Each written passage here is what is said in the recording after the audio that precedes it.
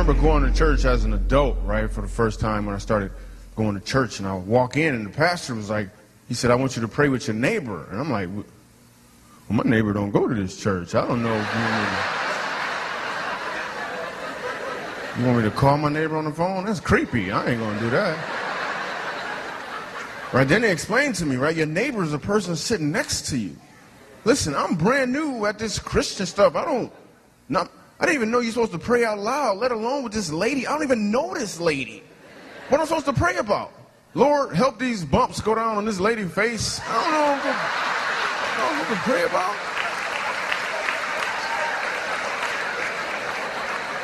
I don't know what I'm supposed to pray about, right? She went first. She was praying all good, and she must have been John the Baptist's little sister or something. Praying. She was like, Dear Heavenly Father, you said in your word in the 6th chapter, the third verse of the book of Matthew, the 601st word on page 1248. Lord, you said, but seek, S is in search, E is in everywhere, E is in excellent, K is in kingdom. You're the Alpha, Nisi, Jehovah Jireh, Jehovah Rapha. I'm thinking, man, she even know his nicknames.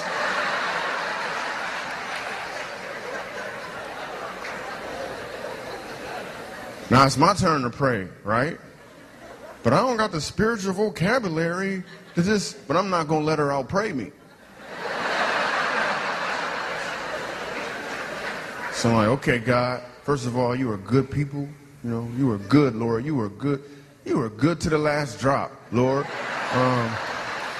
Because, Lord, I just got to obey my thirst, Lord. You know, because choosy moms choose Jesus. So, Lord, because, you know, as the rocket's red glare, Lord, it gave proof to the night, Lord. I believe I can fly, amen.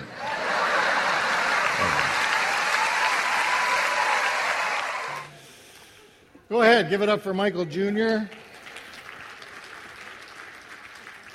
He's not here today.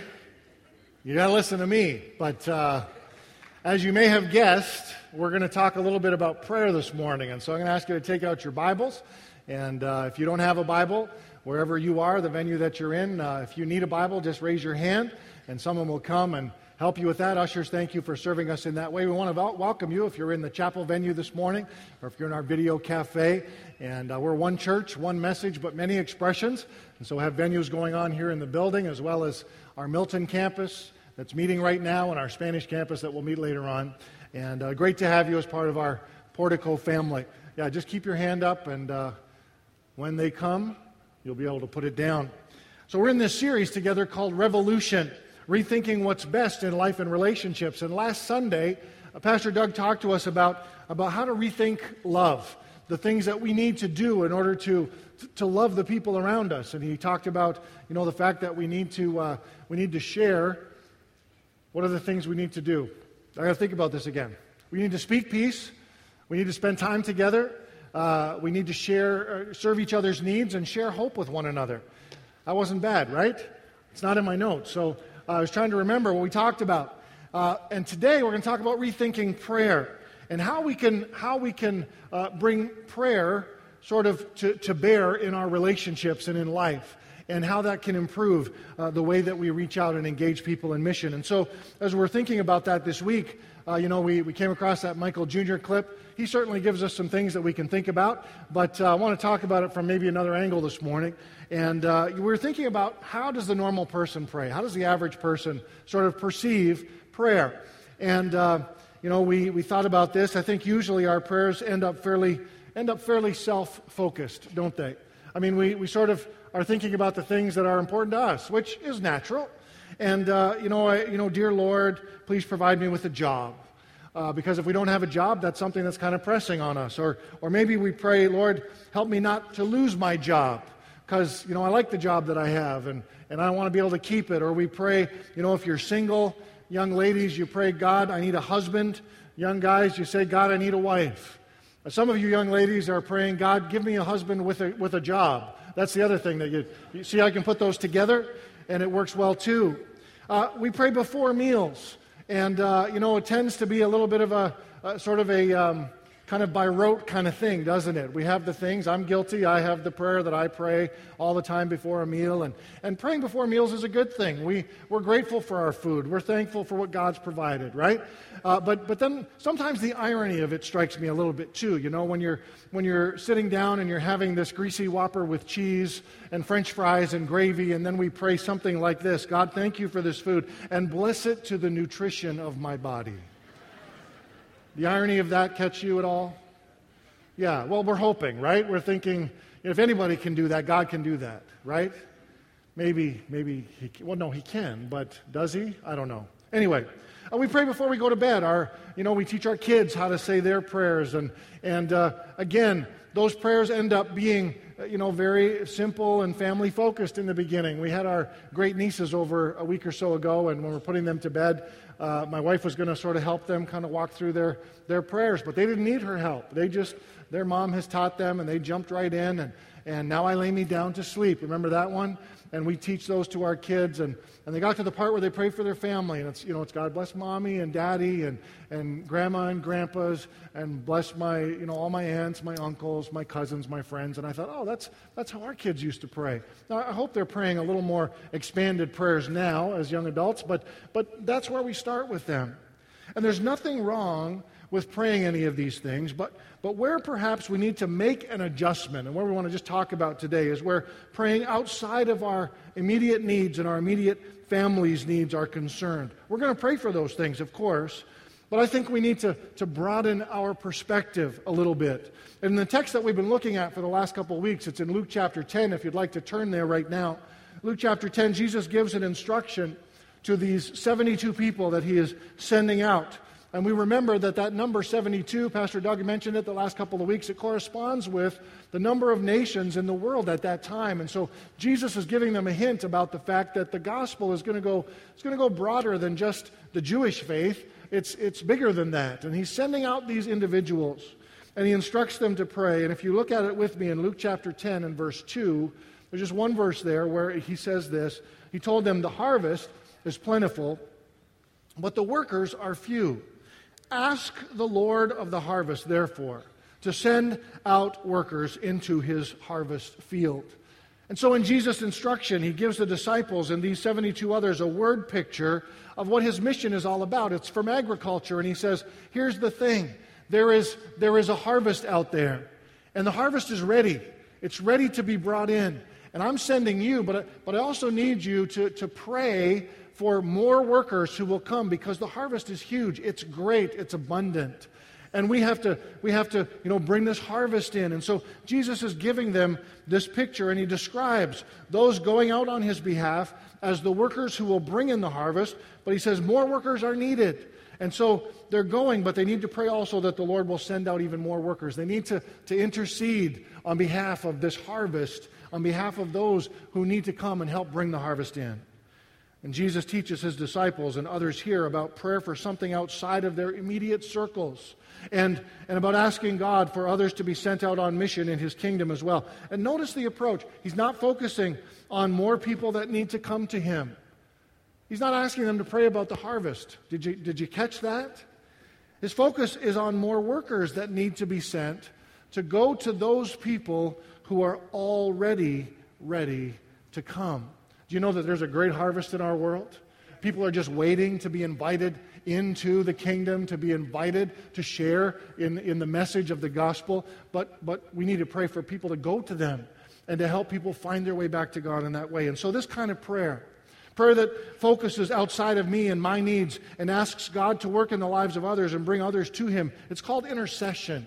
And I don't pretend to be able to give you a full teaching today on what intercessory prayer is all about, but I want to hit some just very basic things that will help us in this way. When I pray for someone else, I'm interceding on their behalf. I'm bringing my influence in prayer to bear on behalf of someone else. I'm joining in their struggle, joining in their need, representing that other person before God, essentially, and standing in their place. That's what intercession is all about. And entering into the struggle or the need or the pain of someone else and bringing that to God through prayer is what intercession is what intercessory prayer is about. And so Jesus says to these 72, He says, before anything else, before you even go out, you need to pray to the Lord of the harvest. And I want us to turn, we're going to turn in our Bibles to Acts 12 and look at a story together that helps us to understand this kind of prayer and learn why it's helpful to us as we follow Jesus' lead in helping people find their way back to God. And so turn there, Acts chapter 12, and while you're finding it, let me just set the stage for you. This story is a great story. These were the days following the crucifixion and the resurrection of Jesus. And Jerusalem was a very unsettled place, and the church was being persecuted, and we've got all of this stuff that's going on in the background. James, the brother of John, has been executed by Herod, and now Herod has also taken and he's put Peter, and he's put him into prison as well. And the story says that the church was praying earnestly. They were praying hard for Peter. And the night before he was to go to trial, God sent an angel who helped Peter escape from this prison. He had been chained between two guards, two Roman soldiers, and he's actually chained to them, to their bodies. And an angel comes and taps him on the shoulder and says, Peter, get up, we need to go. And so Peter, he's a little bit dazed and confused, and he gets up, and the chains fall off. They go out through the prison doors, out past the prison bars. They get outside, and when they get to the iron gate that opens into the city, it magically, supernaturally opens in front of them. They go down this long street, and then the Bible says the angel leaves Peter, and he's standing there, and he's in a bit of a fog. It's like he's in a dream. You ever have that where you're doing something, but you just seem a little bit fuzzy, and it's kind of that, man, what's going on? And when he comes to himself and to his senses, it's kind of where we pick up the story here in Acts chapter 12 and verse 11. Just follow along with me as I read. It says, Then Peter came to himself and said, Now I know without a doubt that the Lord has sent his angel and rescued me from Herod's clutches and from everything the Jewish people were hoping would happen. And when this had dawned on him, he went to the house of Mary, the mother of John, also called Mark, where he knew that many people had gathered and were praying. This would be the normal place that they would gather and pray, so he just assumed they would be there. Peter knocked at the outer entrance, and a servant named Rhoda came to answer the door. And when she recognized Peter's voice, she was so overjoyed, she ran back without opening the door and exclaimed to all the people there, Peter is at the door. And look what they say. You're out of your mind, they told her. When she kept insisting that it was so, they said, well, it must be his angel. It's got to be his ghost, I guess. But Peter kept on knocking, and when they opened the door and saw him, they were astonished. And Peter motioned with his hand for them to be quiet and described how the Lord had brought him out of prison. Great story. So I want to just look at it for a few minutes today and find a few things that we can learn about praying for others, about this prayer of intercession. And so if you have your notes, I want to encourage you to take those out now, or if you're using YouVersion, you can find us there in the live events on your YouVersion app, and just follow along. The first thing is this: intercession expands my focus to share in the needs of others. Intercession expands my focus to share in the needs of others. Most of us would say that we already engage in intercessory prayer. We pray for others. We pray for our families. We pray for, those people that are closest to us. But the truth is, it's very easy sometimes to keep that circle of intercession small. God bless me, my wife, my 2 kids, us 4, no more. Right? Because we want all the blessing, and we want God to do that. And it's not a bad thing to want that, but we need to broaden our horizons. Sometimes something happens when we look beyond our immediate circle and our immediate circumstances. We actually begin to feel something. We begin to share in the needs of others. We begin to share in their experiences and in their pain and in their struggles. Here in Acts chapter 12, the early church understood this. They were praying for one of theirs who was in prison. They had all gotten together. I'm sure that each of them had their own issues to think about. Each of them had their own stuff going on. But because Peter was in jail, this was something that brought them together, so they banded together to pray for Peter, who was in prison. In Acts 12 and 5, it says, Peter was kept in prison, but the church was earnestly praying to God for him. The fact that the Bible records that they were praying earnestly for Peter indicates their personal investment that they were making in Peter's situation. He was in trouble, and they had entered in. They were pleading with God to intervene on Peter's behalf, truly sharing in his need and believing for God to do a miracle. Jesus modeled this kind of prayer for us. If we look at the life of Jesus, we can see different times where he goes and withdraws to pray. But there's one in John chapter 17, and there's a whole chapter there. And I'm not going to read a bunch of verses from John 17, but you can study this on your own, and you're actually going to spend some time in your community life groups looking at this as well this week. But in John 17, Jesus prays. He prays, most of his prayer is for his disciples. And then for all of those believers who will come to know him through the disciples. And he prays for that group, and he says, I want you to, make them love each other, and I want them to have unity so that the rest of the world can know that I love them and see my love at work in their lives. And Jesus is praying for people to find their way back to God through this group of believers who will be unified and who will be loving and so on. And he's fully invested in his prayer.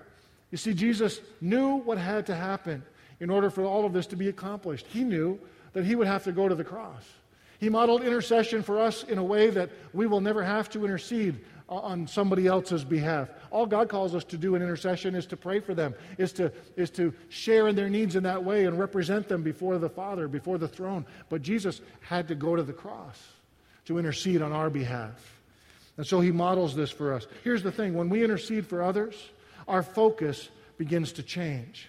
We begin to see a broader perspective, and we actually begin to share in the needs of others. There's this investment that we have to make. Here's what Richard Foster says about this. He says the prayer of intercession requires something from us. It requires our heart.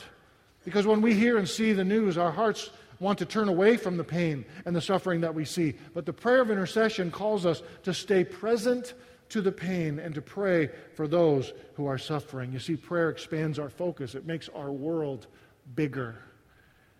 We watch the news and we see all the stuff that's happening in the world and in Paris and in Yemen and the Middle East and all kinds of things that are going on. And it's easy to turn away, isn't it?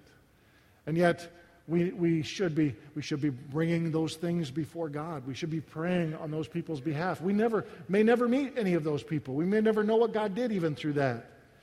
But it expands our focus and it makes our world bigger. I was thinking this week, we were talking about Kevin and Julia Garrett. And we've not publicized a whole lot of information about this because there's a whole diplomatic thing that's happening in the background, and we don't want to damage anything that might be occurring. But I want to tell you something. This is what you can do for the Garretts. And if you don't know who they are, these are global workers. It came out in the news last August that they had been arrested by the Chinese government and imprisoned, husband and wife, imprisoned separate from each other. And they, are suspected of selling spies to the North Korean government, which is absolutely ridiculous. We know these people. And so what can we do about that? You say, well, I can't do anything. Well, you can pray. Because when you enter into their need, you enter into their experience, and you begin to pray. We don't know. We have no idea what they're going through. We have no idea how they might be feeling. But I'll tell you something, when you begin to pray for them, you start to wonder about that. You start to think about it. You start to imagine some of the pain and some of the issues that they're going through, and we can enter into their pain as we stand in the gap and as we intercede on their behalf. It would be much easier to turn away, wouldn't it? But intercession causes us to expand our focus and to share in their needs.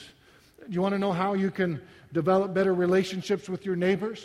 You want to know how you can, love people the way that we talked about last week? Maybe you have sort of no baseline with which to start doing any of that stuff that we talked about last week. You're thinking, well, how can I even engage? How can I do that kind of thing? I don't even know their names. I don't know who they are. I don't know anything about them.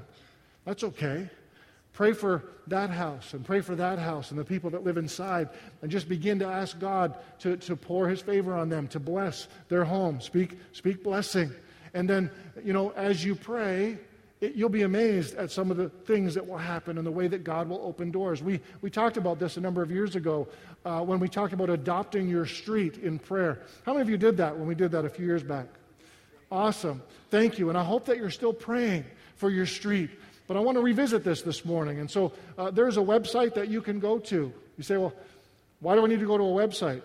Because it gives you a little bit of accountability, because it helps you to sort of remember that you made a commitment to do something. And so, transformourworld.org/en/adopt. It's there.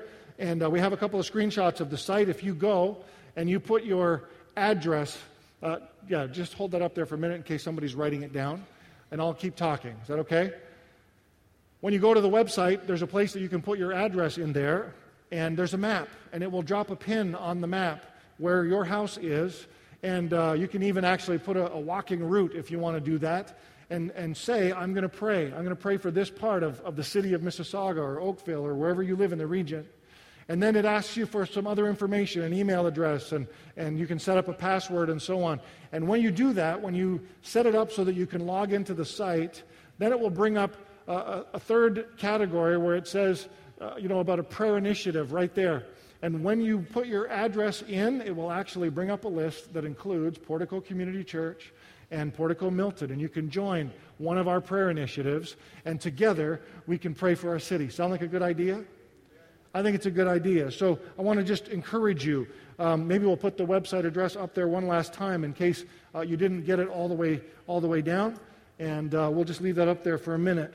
This is a way that you can begin to engage your neighborhood by adopting your street in prayer. And we want to just challenge you. So intercession expands my focus to share in the needs of others. Second, intercession requires that I trust God more than myself.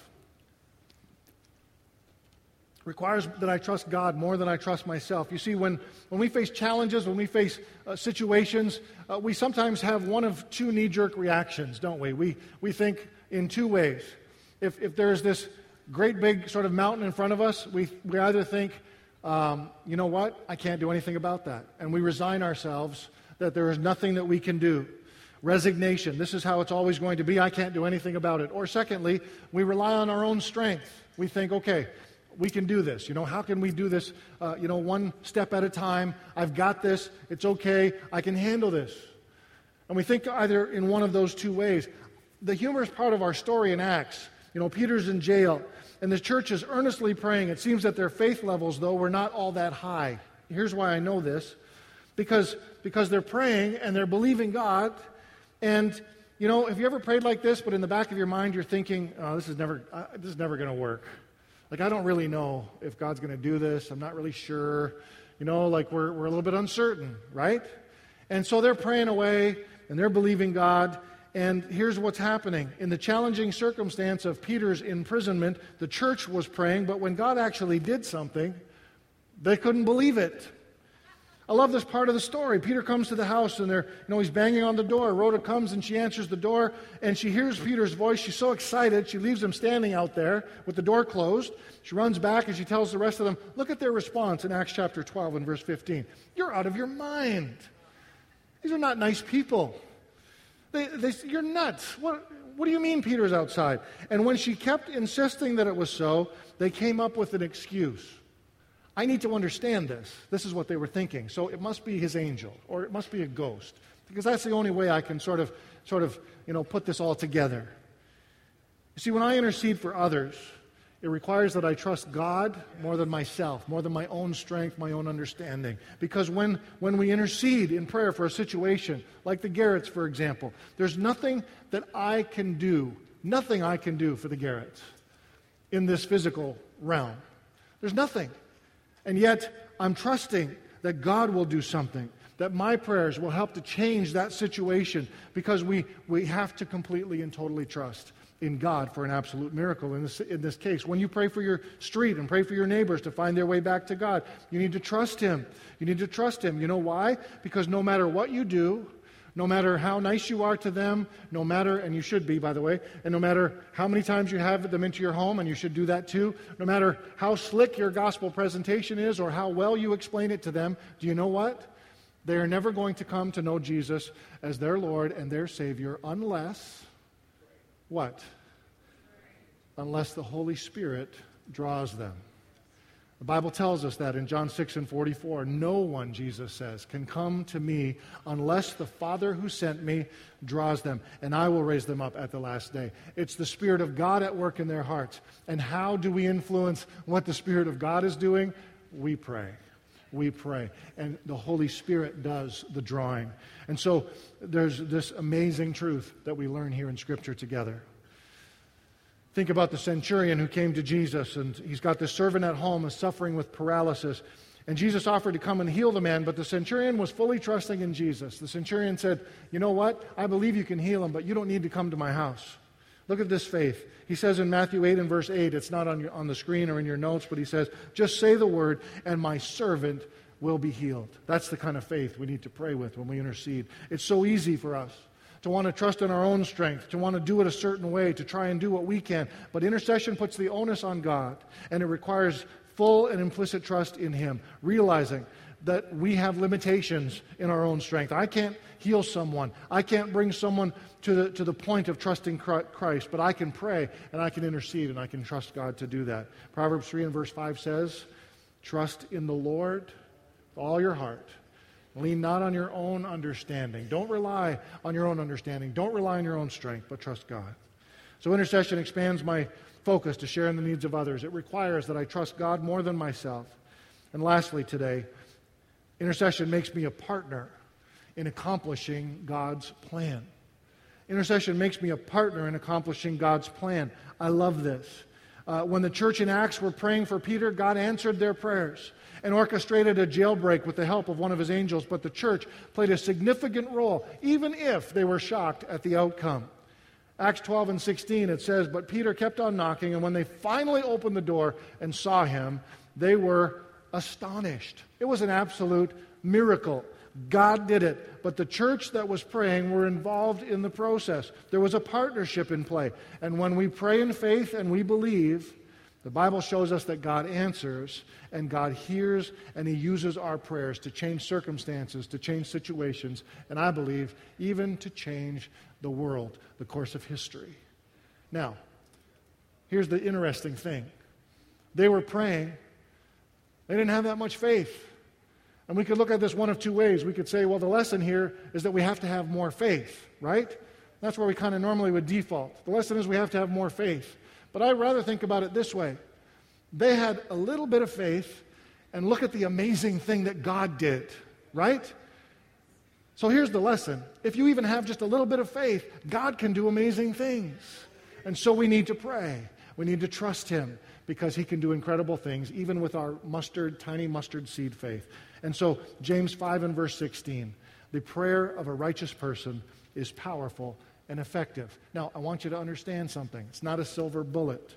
There's no formula. We can't boss God around with our prayers. There are lots of things to consider. God's sovereign will, He sees the whole picture, and we can't see all of what He sees. He's got a plan. But mysteriously, He also invites us to participate. And there are lots of biblical examples. You're going to talk about some of them in your community life groups. But I want to just point you to one story today. A little quick story in Acts chapter 10. Remember Peter and Cornelius? And Peter is in Joppa one day, and he's minding his business. And Cornelius is up in Caesarea. He's a Roman guard of the Italian regiment, and he's praying. The Bible says he's Roman, but he's a God-fearing person. In Acts chapter 10 and verse 2, it says he and all his family were devout and God-fearing, and he gave generously to those in need, and he prayed to God regularly. And so Cornelius, the Roman, the Gentile, is praying one day. And God speaks to him, and He says to him, you know what? You need to send men down to Joppa, look for a guy named Peter. And so Cornelius did what the Lord said through the angel. He said, okay. He sends some men off to go and find Peter. Meanwhile, 65 kilometers away, Peter was also doing something. In Acts chapter 10 and verse 9, it says at about noon, the following day, as they were on their journey and approaching the city, so while they're coming, Peter went up on the roof to do what? To pray. Cornelius prayed. God said, send your men. The men are on their way. Peter's praying. And while he's there, the Bible says he gets hungry. There's a meal being prepared, and he's waiting for his food, and he falls into a trance, it says. And he has this vision of all these unclean animals animals that the Jewish culture would consider completely unclean and defiled, and you can't eat these. And he hears God's voice say, get up, Peter, kill one of these animals and eat. And he said, I can't do that. I can't do that. I've never eaten any unclean thing. And God's voice comes back to Peter. He says, don't call anything impure that God has made clean. 3 times this happened. And so after the 3rd time, Peter's starting to get the message, and just then, Cornelius' men show up at his door. And God says, there's men at your door, you need to go with them. And so he goes to Cornelius' house, and he preaches the gospel to them. And the Bible says that all of them are saved, they're filled with the Holy Spirit, and he baptizes them all in water. And there's this incredible happening in the history of the church where God says, it's not just for the Jews, it's for everybody. And how did it happen? Cornelius and Peter partnered together with God in prayer so that God could accomplish this great mission of expanding his kingdom into the entire world, because prayer makes us partners in accomplishing God's plan. There's a great story. John Ortberg tells it in his book, The Life You've Always Wanted, about Tony Campolo. And Tony Campolo is an evangelist, an author, a speaker. He travels all around. And so Tony is speaking one day at a college chapel service.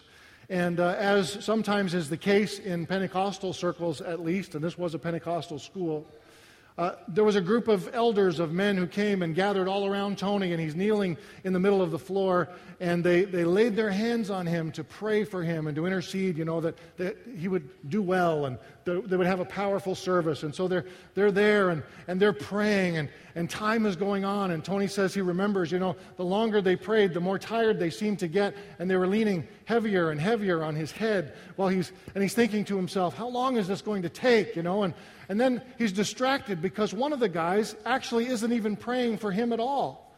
He's not praying for Tony, he's praying for some guy named Charlie Stoltzfus. And Tony's listening and he's saying, this is really bizarre, it's strange. And he hears the guy talking, and he's saying, dear Lord, you know Charlie Stoltzfus.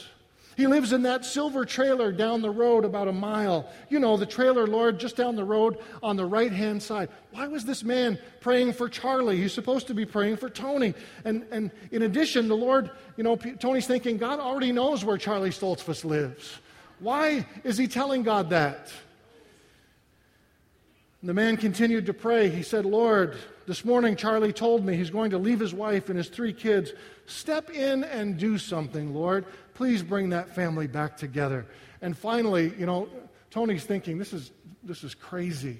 The prayer time comes to an end, and he goes in, he speaks, they have a fantastic chapel service, and he's on his way home, and just as he was merging onto the Pennsylvania Turnpike, he noticed a hitchhiker on the side of the road. Decided to give him a ride, and as they rode along, Tony stuck out his hand, and he said, hi, my name's Tony Campolo, and the other guy says to him, my name's Charlie Stoltzfus. Campolo couldn't believe his ears. What are the chances? At the next exit, Tony left the interstate and he turned the car around. And as he returned to the interstate going in the other direction, Charlie said, hey, mister, where are you taking me? Tony said, I'm taking you home. Charlie said, why? Campolo said, well, because you just left your wife and 3 kids, right? The man was stunned. He's like, yeah, you're right. I did. And he moved over against the door, kind of really nervously. He's looking over at Tony, and he's thinking, what is going on here? And then Tony pulled right into his front yard in front of the silver trailer, and Charlie's eyes bulged out of his head. He said, how did you know where I live? Tony said, well, God told me. He didn't explain how the Lord had told him. The trailer door swung open, and Charlie's wife came to the step, and she screamed, you're back, you're back. And she ran down to Charlie, and Charlie leaned in and whispered into her ear what had happened, and her eyes were getting bigger and bigger and bigger. And Tony said, you know what? I'm coming in. You two, you sit down. I'm going to talk. You're going to listen. And on that afternoon, he led Charlie Stoltzfus and his wife to Jesus Christ. And that was the beginning of their faith journey, and it was the beginning of the healing of their marriage, and all because some guy who was supposed to be praying for Tony, prayed as the Spirit led him for Charlie Stoltzfus out loud so that Tony would know what to do and where to go when the time came. They were partners together in God's plan. So we're going to close today. And I want to give you just a chance to quietly pray and reflect. And here's what I think we should do. First of all, I want to remind you of something. God asks us to intercede on behalf of others, but he doesn't ask us to do something that he's not prepared to do himself. I already told you how Jesus has modeled this for us in John 17 and through his own death and crucifixion and resurrection. But you know the end of that story? Hebrews says that Jesus lives today. He ever lives to make intercession for you.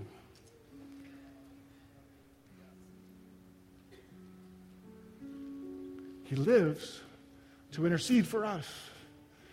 And so as you pray for others, know Jesus is praying for you. And I want us to stand all across this room this morning, because I believe that sometimes our posture helps us with our attention span. And I want you to think about what we've talked about. You might need to just be quietly praying to God as we sing this song together, to expand your horizons, to broaden your focus, to get your eyes off of yourself and your own needs. Maybe you need to ask God to help you trust him more for the things that you're believing him for. Or maybe you just want to know and see the results of your partnership with God as you pray to him every day. I don't know what it is you're praying about. You know. Maybe there are things that you're not praying about, and you know you should be interceding on behalf of those circumstances. And so we're going to sing. Pastor Dwayne and his team are going to lead us in this song. And I want you just to turn your focus heavenward, if you would. You may not know the words to the song. That's okay. You can pray quietly, or you can sing along. You can do whatever you like. But I want us to take these moments just to center our hearts and focus our attention on Jesus Christ today as we sing. Will you do that with us this morning?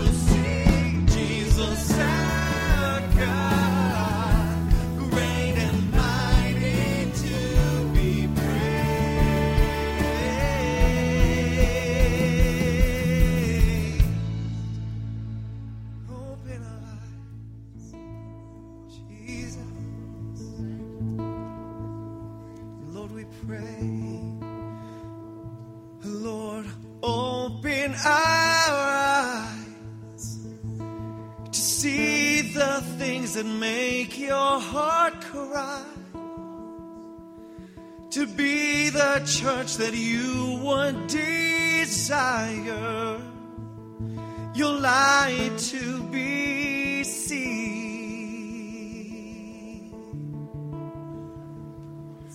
Go ahead, just out loud, just pray in your own words. Pray in the heavenly language that God has given you. Let's just spend a moment. Jesus, we love you. Jesus, we love you. Help us to get our focus, our attention off of ourselves, oh God. Lord, give us hearts, spirits, God, of intercession for those who need our prayers, God, who need for us to partner with you on their behalf. God, in Jesus' name, give us faith to believe, to trust. That, God, when we pray, Lord, that you will do miracles, that you will, God, move on the behalf of those who we pray for, that, God, as we open our eyes and begin to see the things that make your heart cry, God, that, Lord, you will just do a work in each and every one of our hearts, we pray. And Father, we are yours today, and we commit ourselves to you in a fresh way. God, to be people of prayer, people who start there, who begin, God, to pray for those around us, so that, Lord, you will give us the opportunities that we need to show them your love. God, to share your hope with them. Father, we thank you for your word today, for the challenge that it brings to our hearts. Help it to settle, I pray. And Lord, begin a work of transformation in us as we take and we apply these thoughts and principles to our lives. And God, we thank you for the work that you do in each and every one of us. We pray these things in Jesus' name. And everybody said, amen. Amen. Hallelujah. God bless you.